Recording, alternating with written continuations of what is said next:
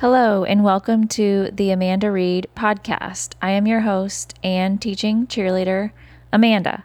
I am a former teacher, Indiana based, and now live in Savannah, Georgia, helping teachers start an online business who wish to gain time and financial freedom. Tune in every week as I chat about all things teacher related, creating healthy habits while still teaching, what to do if you are burnt out, and what and how to turn to when you are ready to walk away from the profession. My goal is to guide you to living your best life. Now, let's get into it. Welcome.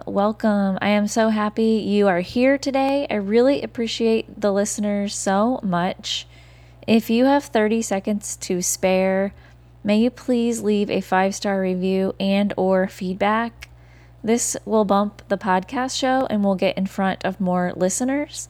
I want this to impact and reach more teachers as I know they need this encouragement. Thank you kindly. I would be so grateful. Before we get into the content today, I just want to preface and say that I am in no way saying that every teacher should leave teaching. If you are happy and thriving, you should do what is best for you. I just know that is not the case for many others. So I want to encourage those who are needing out that it is possible and there is an amazing life waiting on the other side for each one of you. So today's content, phrases like these just may be the thing that is holding you back from leaving the classroom. Now, I understand and know that there may be extenuating circumstances that some of you are facing. I am not disregarding those. However, I know that many are having this same exact situation or mindset challenge. I know I did. That is why I didn't leave sooner than I did. So in my conversations with teachers, I hear things like, I can't leave teaching because there is nothing else I can do. Or, I can never afford to ever leave teaching. And another one, if I leave teaching, people will make fun of me or think I am a failure. I, for one, thought that first phrase that I read to you, I literally thought I was cut out for teaching, and that was it. I told myself I had to stay until I could retire, if that was even a possibility then, or teach until I passed away. So that first phrase really resonates with me. How about for you? Do any of these resonate with you? Maybe there is another phrase that you tell yourself that is not even on this podcast episode. If these statements are your thoughts in your brain has probably already started believing them, and you are only attracting negative to your situation. Let's break this down a little bit, because you're probably thinking, After many years of telling yourself these thoughts, those ones that I just read, you're getting the short straw in every area of your life. Meaning, you continuously, or you may not realize that you continuously are choosing to look at the negatives of your life instead of looking at the positives. Essentially, when we do this, we've locked our focus into our problems instead of our potential. Thus, it attracts situations that we don't want. So it will take time to unlock those negatives and start to attract the positives. Trust me, been there, done that. It is not a fun life to live when you've really recognized those thoughts and before what you're telling yourselves, before your thoughts have shifted. Huge problem. It just is not a fun way of living, right? Fun thing, not at all.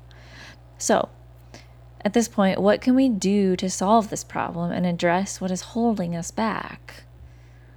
Well, number one, acknowledge that you are thinking these phrases or thoughts. Number two, start to rephrase these statements or thoughts like this. So the statement was, or the thought, I can't leave teaching because there is nothing else I can do. Instead, flip the script right here. Flip the script. So take that thought that was just in your head or whatever, you wrote it down, whatever it is, and flip it to this. I can leave teaching because there are options out there.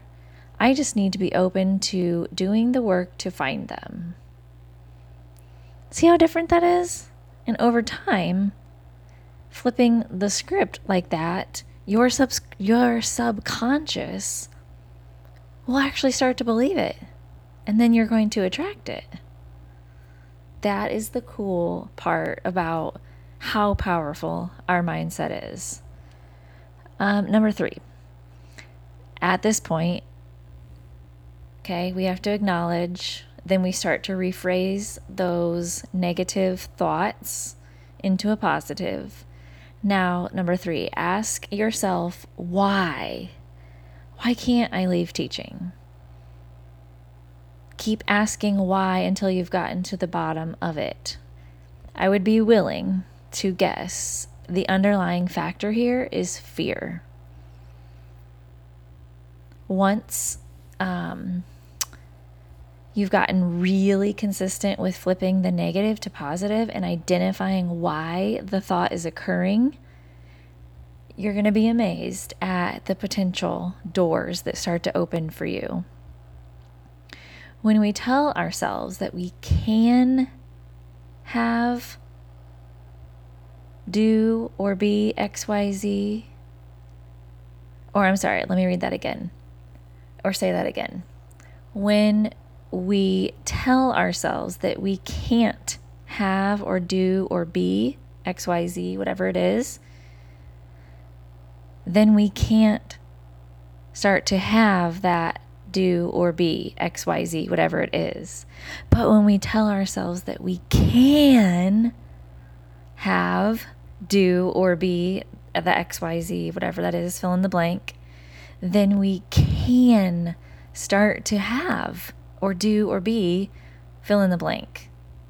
It really is a head game. The more laser focused you can get on changing your thoughts, the happier you will be, and you will attract what you want, or that person, whatever it is that you want to connect with, that's what you will attract.